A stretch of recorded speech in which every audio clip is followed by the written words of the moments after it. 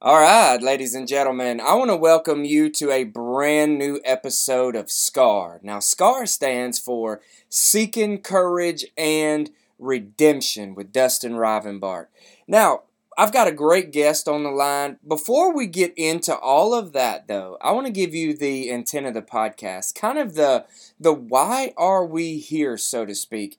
And we're here to work out our hardships, our trials, our issues, all of the things in such a way that we can begin to unfold God's plan and purpose for our lives. But you may be listening and say, but Dustin, why do I need to listen to Scar? And the truth is that we all have stuff, man. We all have junk.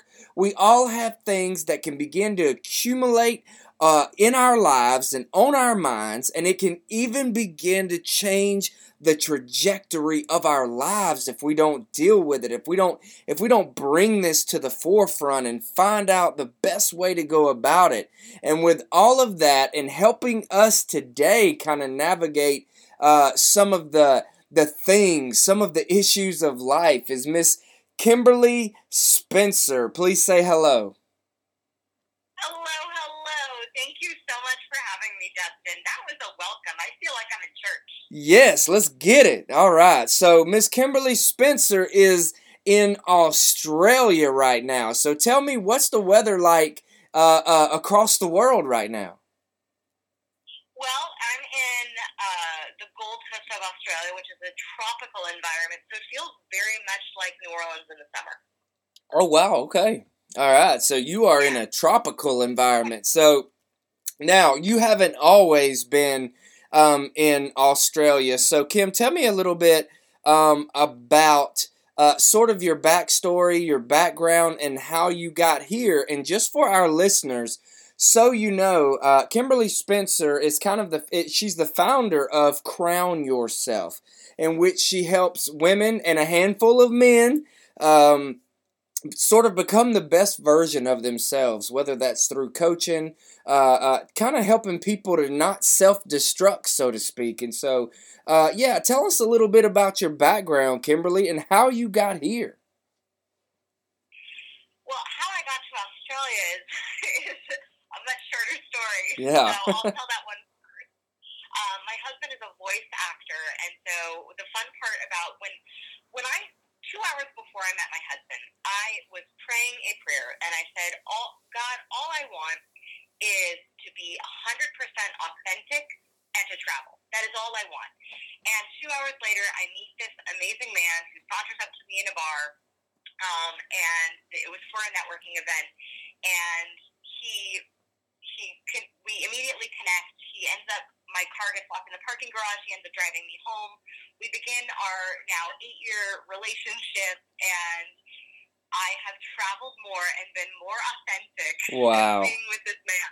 So it has been a beautiful journey. My husband was what I say is my experiment in honesty, because growing up, I grew up with an addict for a dad and a very codependent mother.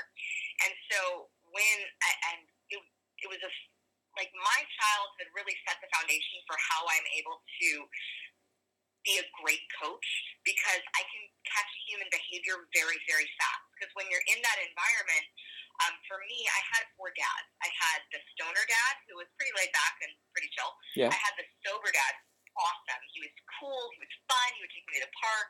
I had the pill-popping manic dad, who was a little crazy. And then I had the alcoholic dad, who was a jerk. And I'll say that politely. And so I had to be able to calibrate human behavior very, very fast. Yes. Because I didn't know which dad I was going to be interacting with. And so as soon as he got home, I would, by his behavior, by the scent, like my just natural instincts got very attuned very early on in life to calibrate human behavior. Wow. And so that was like, I've thanked my dad so many times now, because I'm like, you gave me the best training ground for my path of service. So, yes. Like we now have a very good relationship, because he's now 1 year sober and 4 years sober from alcohol. Beautiful. So it's beautiful.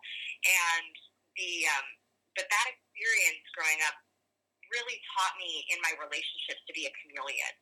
And so when I met my husband, it was the first time living and acting with courage and actually sharing the real me. There's a great line from the movie Cinderella that I love princess stories. Obviously, my business is called Crown Yourself. I grew up wanting to be a princess Yes. who would grow into a so I love princess stories, and I hate the movie Cinderella, the animated version, because I think that's a weak princess. But the new one with Kate Blanchett and what's her face from Downton Abbey, I love her. I just forget her name at this moment. And the one of the final lines of that movie was one of the most courageous things you can do is let somebody see all of you. Wow. Basically, and I'm paraphrasing. Let somebody see the authentic version of you. Cinderella ends up coming down the stairs, and she's no longer in her ball and gown. She's in her servant's uniform, and she meets the prince, and she is fully transparent as that is who she really is. And that was what I did that night that I met my husband, and he actually loved that because of his trials and his own scars that he had gone through with his divorce from his ex-wife. He loved the fact that I was authentic. He loved the fact that I was honest, like brutally honest and super candid with what I wanted. And so that's how we began our relationship. Is candor has always been the foundation of our marriage and of our relationship. So, fast forward years later, the vision was always to travel and to be able to travel the world and raise our kids in living in different countries and having different experiences, because I do believe that travel is one of the most powerful ways to open the eyes of humanity, to see how different cultures are and how different cultures operate and what we can borrow and what we like and what we don't like, to allow for some contrast. And so we had this opportunity because of my husband's voiceover career to be able to be over in Australia for a convention, ironically with the cast of The Walking Dead. I found that very funny in the beginning of the pandemic. Yeah. And so I figured out over here, and we went to Melbourne and we went to the Gold Coast. And when we were in the Gold Coast, we were seeing that lockdown was pretty much going to be imminent within a few weeks after the convention. And I just had this gut calling that I said, I know this sounds crazy. I feel like we should stay. And my husband was like, what if we did stay? And we toyed with the idea for a couple days. And I remember just sitting on it and just meditating with it and praying on it. And I was like, I feel 100% certain that this is the best decision that we could actually make for our family. And my husband was at 99% certainty. And I said, if you are not 100% certain, then we go back. I said, because you can't, with certainty, with faith, it requires all of you. And it requires all in. It's not, you can't be 99% having faith and trust. And then only 1% is I'm not sure, let me hold on to that doubt and fear, and because that doubt and fear will completely cripple the entire experience. And so I said, if you're not at 100%, then we go home. And he went off and he went for about an hour, and he sat with the idea, and he prayed on it, he meditated, and he really just sat and asked for that guidance. And he came back to me within an hour and said, yeah, we're staying. Wow. And he said 100% certainty. I said, great. And so we've stayed, and since then, we've been able to grow profoundly. We've been able to have, our growth has been exponential, and staying here, and our son gets to go to school now, because Queensland is one of the most safest places for the pandemic ever. Everything is back to normal here. There's no mask ordinances. There's no cases. Wow. There is back to living their life again, and festivals are happening again very slowly. So I like to give all my American fellow patriots some encouragement that it is possible and you will get through this. America just has a population that is so much larger than Australia. The entire country of Australia has the same population as the entire county of Los Angeles. Oh my goodness. Which is where I'm so America's a bit larger, yeah. So just give it some time and we'll get through this. I just want to jump in. You have just unloaded a lot of interesting information. And I want to back up a little bit. You talked about your childhood with your father and all of that. And I just thought it was so interesting. You said you had you had four types of dads: a stoner dad, the sober dad, the pill popping manic, and the alcoholic dad. And you talked about it taught you how to calibrate human behavior. So I want to speak into this just for a second. How did you come up with uh, basically the realization that you noticed this, that basically how do you give credit to what seems like a curse, but in reality it was almost as if a blessing, like how what made you see life like that? I didn't know it until I started teaching Pilates. I got when I was 19, I was working I was working in Hollywood as a screenwriter and an actor, and that was always my dream growing up, was what I wanted to do. And now looking back, I know that that really was because that was the only field where I saw that you could make the income and the impact that I desired to make, and that was my only example. So I thought, oh, okay, I'll become a Hollywood star, and then I'll be able to make the impact, and because I'll be able to be making the income that I want to be. Now I see that that's not true. I think entrepreneurship is like amazing, and there's Yes. all different types of ways to make money and to make impact. So there's no one right way. You have to find the aligned way that works best for you. And so with my business, that's now what I get to do. But in a fun way, I do get to perform because I'm the one that's on podcasts and I'm the one that's doing the live streams and the training. So Yeah. it does feed like the creative production juices in me in the same way, but in this way, there's so much more control for me that I get to have. So when I was back in acting and screenwriting, in Hollywood, you need a bridge job. So you need a job that's basically to support yourself until you get that big commercial or that big thing that then is able to take you to some, Yeah. to be able to gain traction. And so I was looking for one, and I didn't really I always had an entrepreneurial spirit. So I never really wanted anything that would lock me into a specific time where I'd have to get my shifts covered or something if I had a job. Yeah. I just wanted to have a little bit more free time, and I found it was at the same time I was struggling with bulimia. I was on the tail end of healing that, and I was looking for some form of exercise, and it was just this amazing convergence where a classmate of mine from acting school asked if I wanted to take some free Pilates lessons because she was getting her certification. And I started doing Pilates, and I was like, oh my gosh, this form of exercise makes me feel so good. It was the first time I felt good in my body in 8 years. I love that. And I felt strong, and I felt beautiful. And within 3 months, I said, I have to teach this. Yeah. And within 6 months, I was certified. And with Pilates, you get to set your own schedule. And within a year of starting to work for a studio as a freelancer, I was the highest paid and youngest instructor and most fully booked instructor at the studio. And I've always had a very questioning mindset where I'm able to zoom out and look at the whole big picture and see the ecosystem and how I'm playing a part in that ecosystem. And I did question, why am I so good at this? Yeah.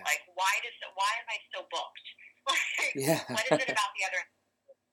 And because I was they're all really good instructors, they're all equally just as qualified. What is it about what I'm doing that makes it very different?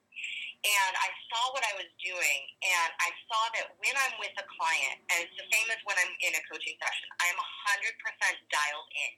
I am not looking at my phone. I'm not eating lunch.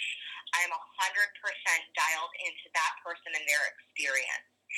And that's because that's what I'm getting paid for, so I don't see any other way. But B, that's also how I'm calibrating their behavior and also how I'm seeing their body move. Yeah. So Pilates was a foundational training for me to start seeing that I can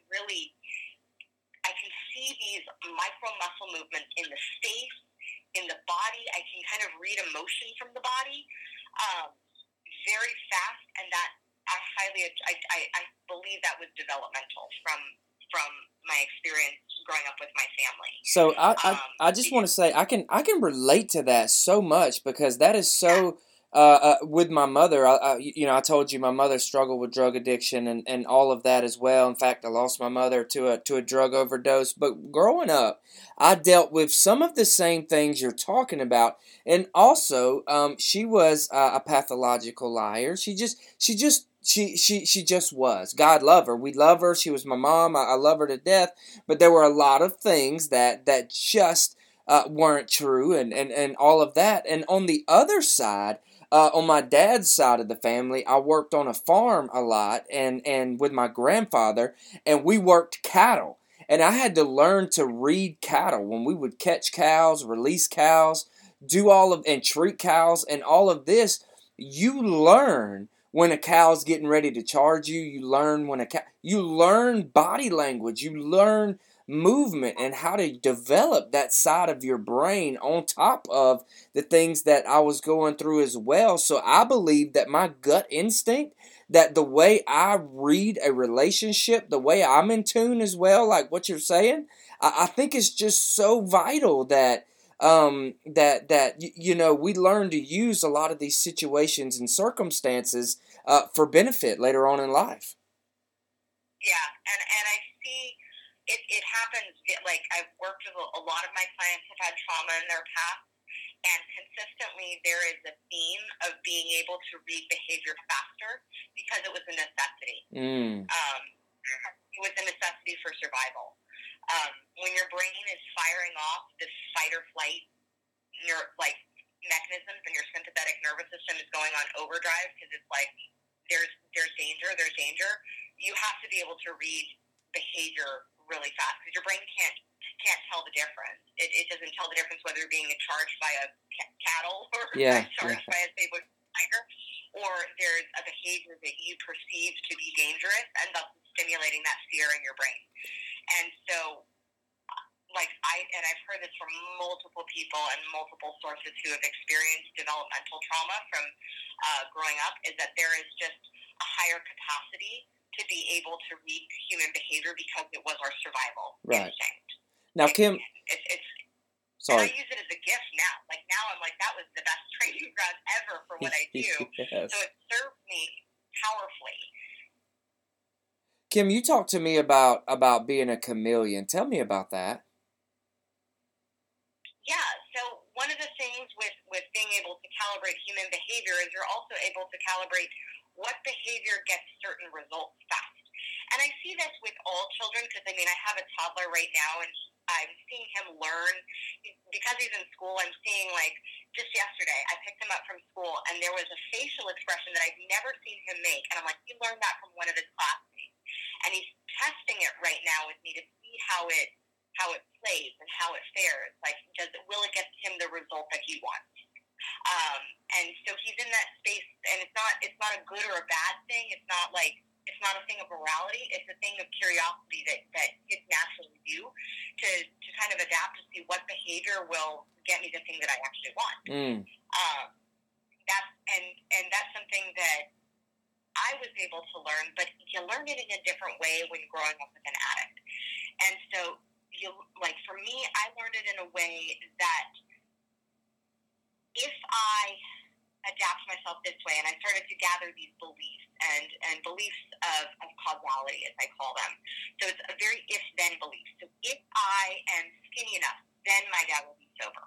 Yeah. If I work hard enough, if I get good enough grades, if I'm smart enough, then that'll make him want to change. And the thing is that those beliefs that I took on were 100% plagiarized, and they were 100%. His addiction wasn't about me. His addiction was his own stuff. Yes.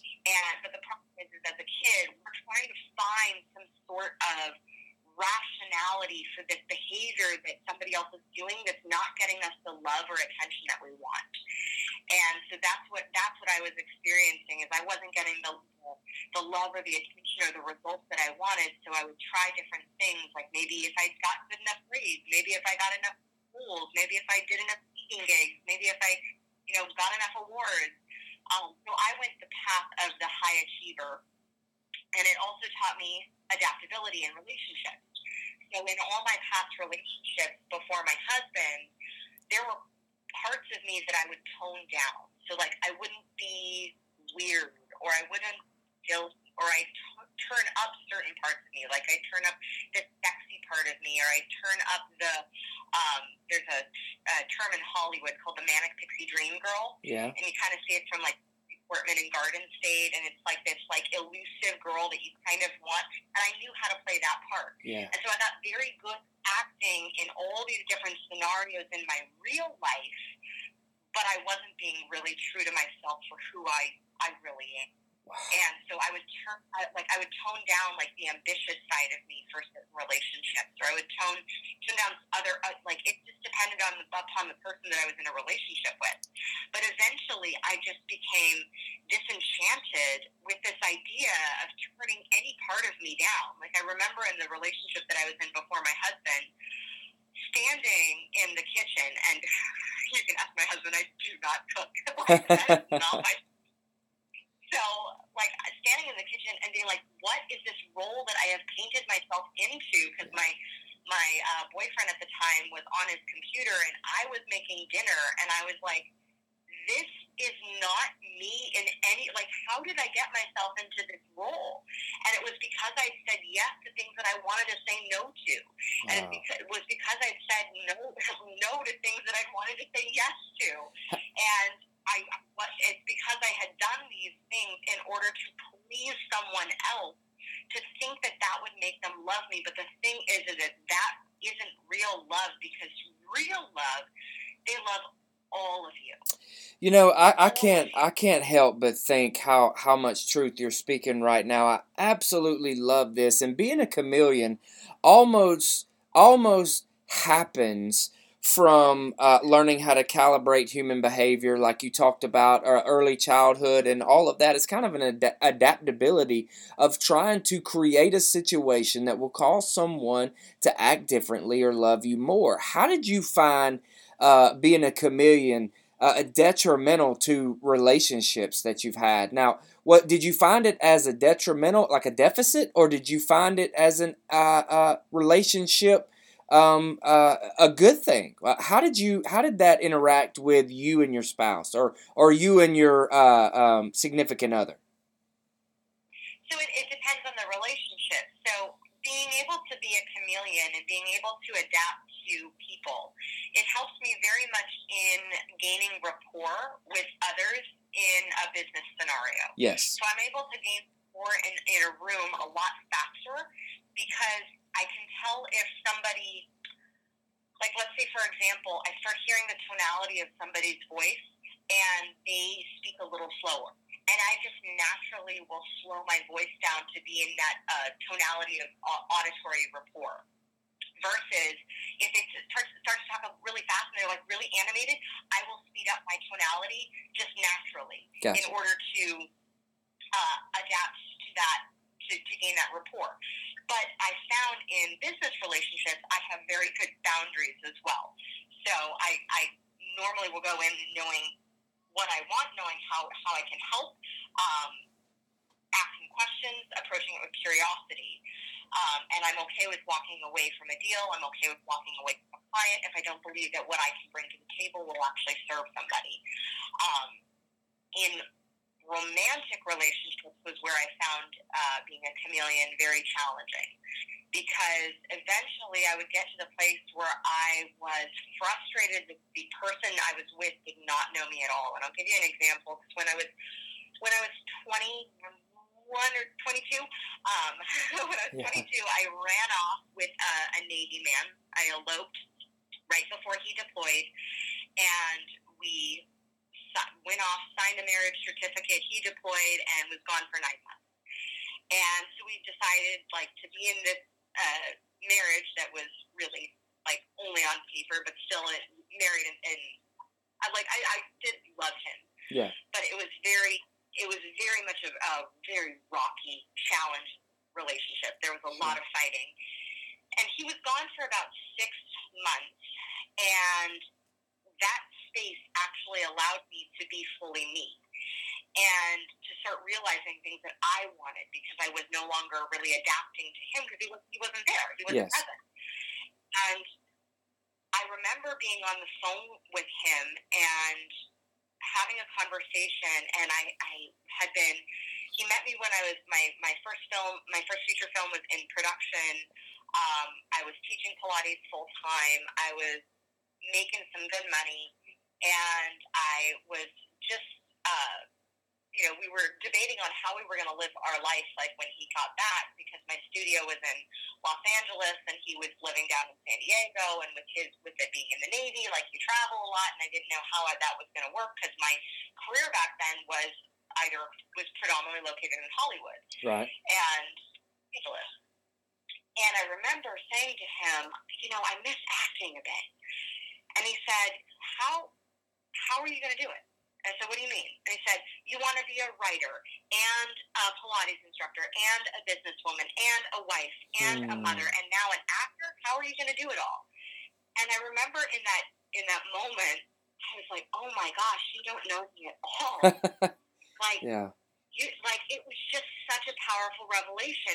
And I also realized that it was nobody else's fault for him not knowing the true me but me. It was my fault that he didn't know all of my ambitions and all of the desires and all of the things that I wanted to accomplish because I hadn't had the courage to share them, because I was hiding certain parts of me just because I thought that he wouldn't accept those parts.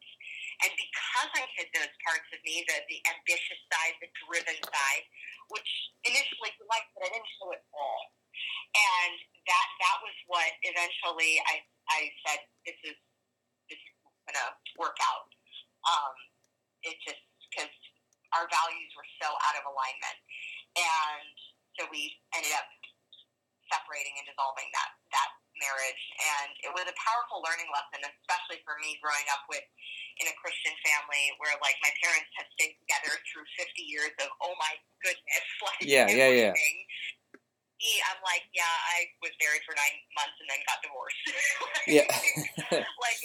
And it was such a powerful thing for me because I felt like I just trampled on the value of marriage, and it really, I'm so grateful for that relationship though, because it did shape me and prepare me to have the marriage that I have with my husband now. Like, because that showed me what happens when you are incongruent with your values, when you're matched with somebody who doesn't know all of you, and when you're not showing up fully and authentically as all of who you are.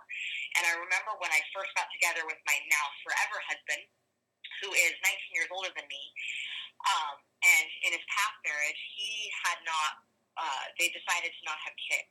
And so I could tell when my husband and it was before we were married, and I was starting to fall in love with him, and I could tell that, like, the relationship had a lot of potential, but I was fully prepared to walk away if he was not ready to have kids. That was, like, I was not going to waste his time. I respected him too much to waste his time as a man who's 19 years older, to waste his time, and I respected myself too much to waste any of my time with somebody who then I would have to convince or cajole or manipulate into something that they never wanted in the first place. Yeah. Which was where I had been in past relationships. And so I said, I just was very honest with him. I said, you gotta want kids if you want to be with me. He said, okay, with you I could definitely see having children. And I said, great, let's name them.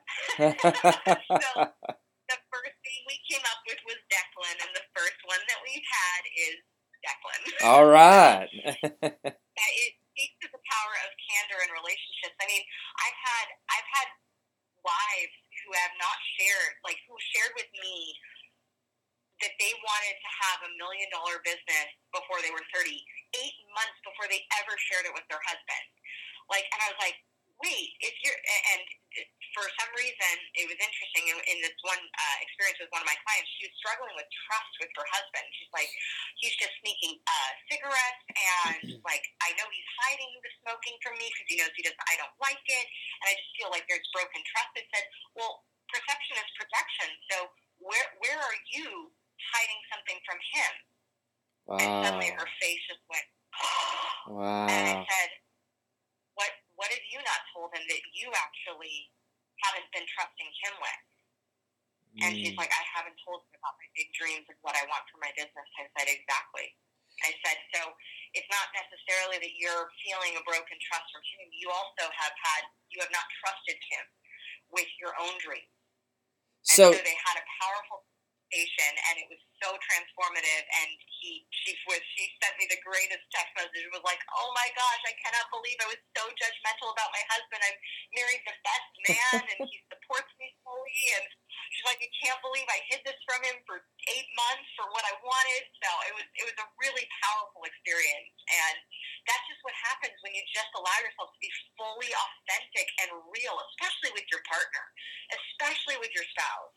I absolutely love that, Kim. And you talked early on. You said your favorite line of a movie is from the movie Cinderella, and you said, "Let someone see the authentic version of you." And so I can see now why that line resonated with you so much, like going through the experience of the previous marriage. And also, I want to take it to my listeners.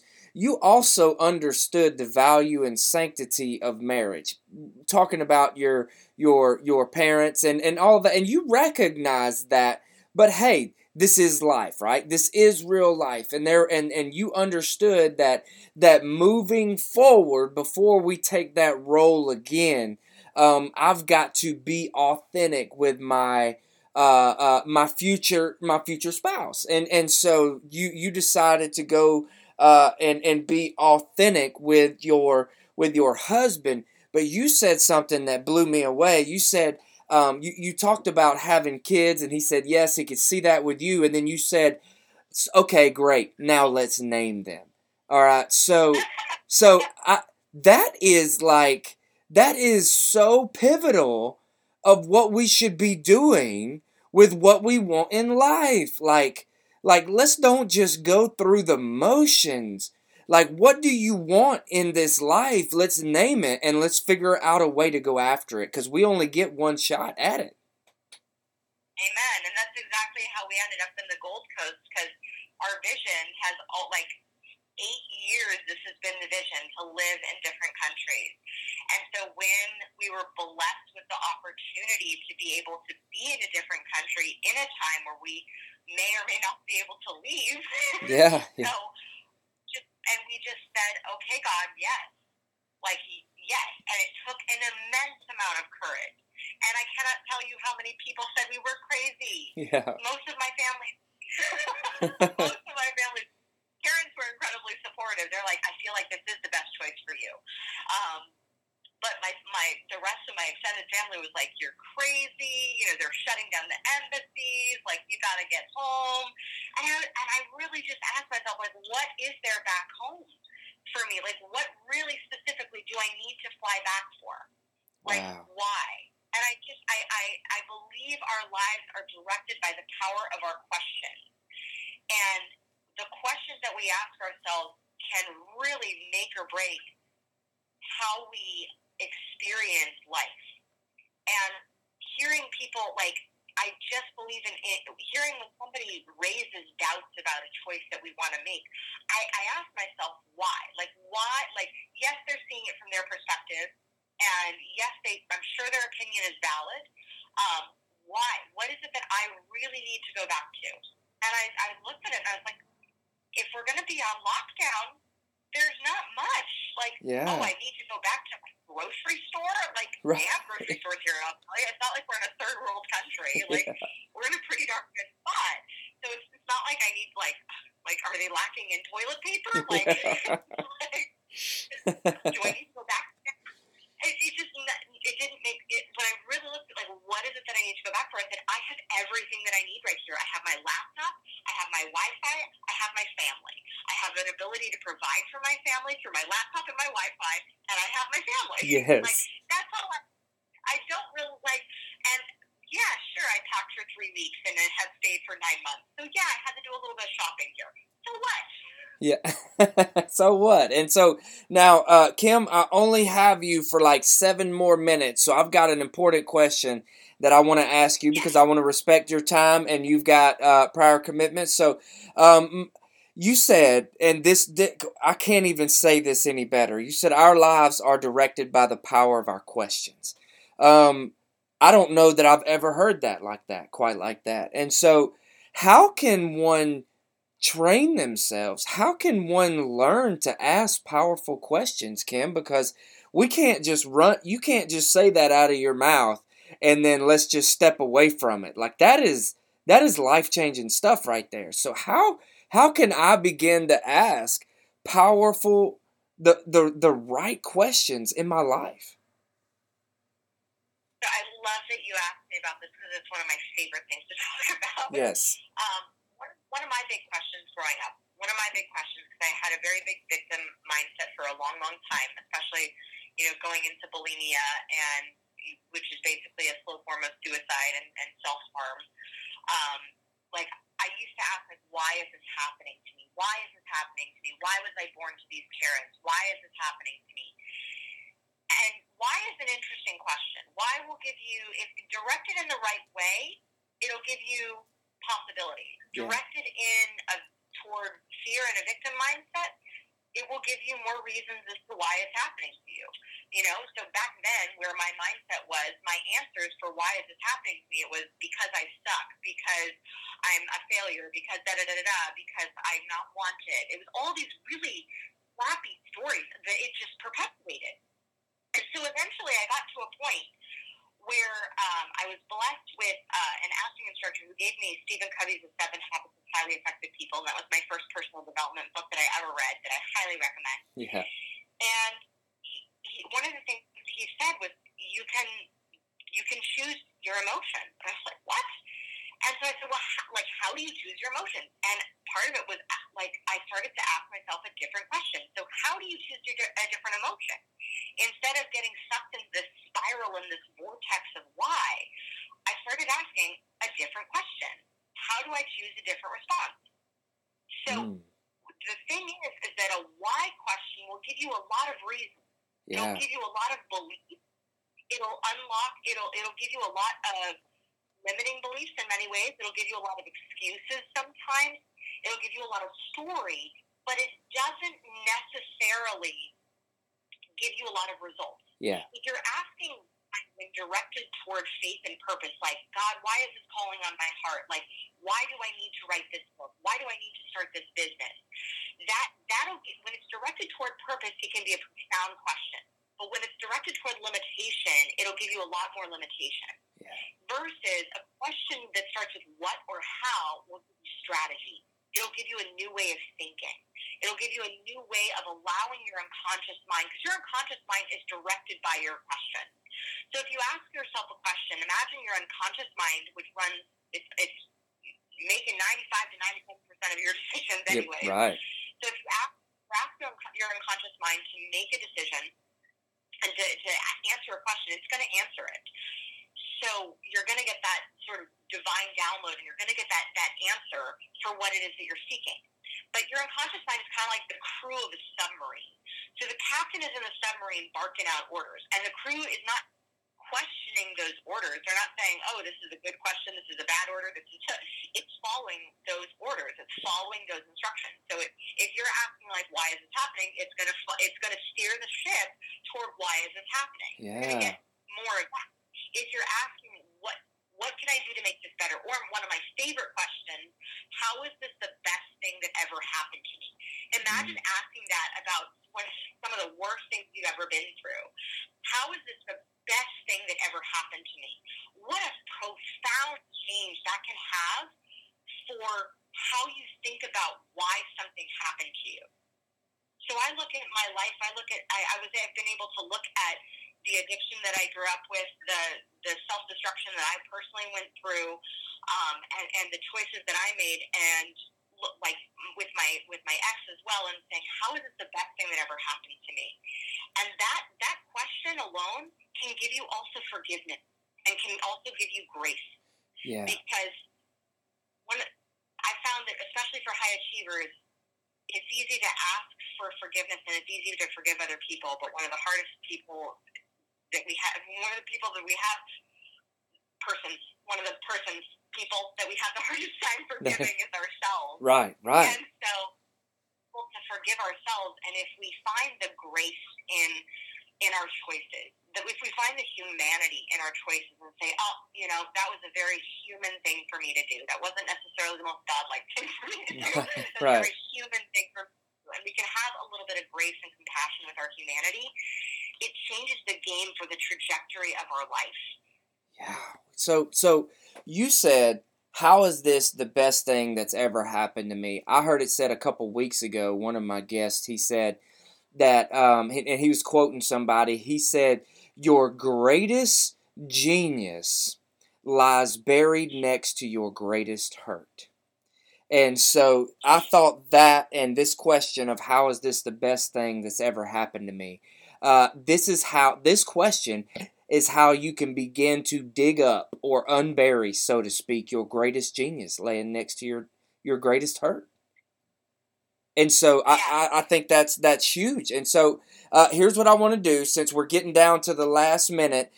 For anybody that wants to know about Crown Yourself, first of all, Kim, thank you so much. This has been a beautiful podcast. Tons of great nuggets that we can walk away here with. How can we learn more about you?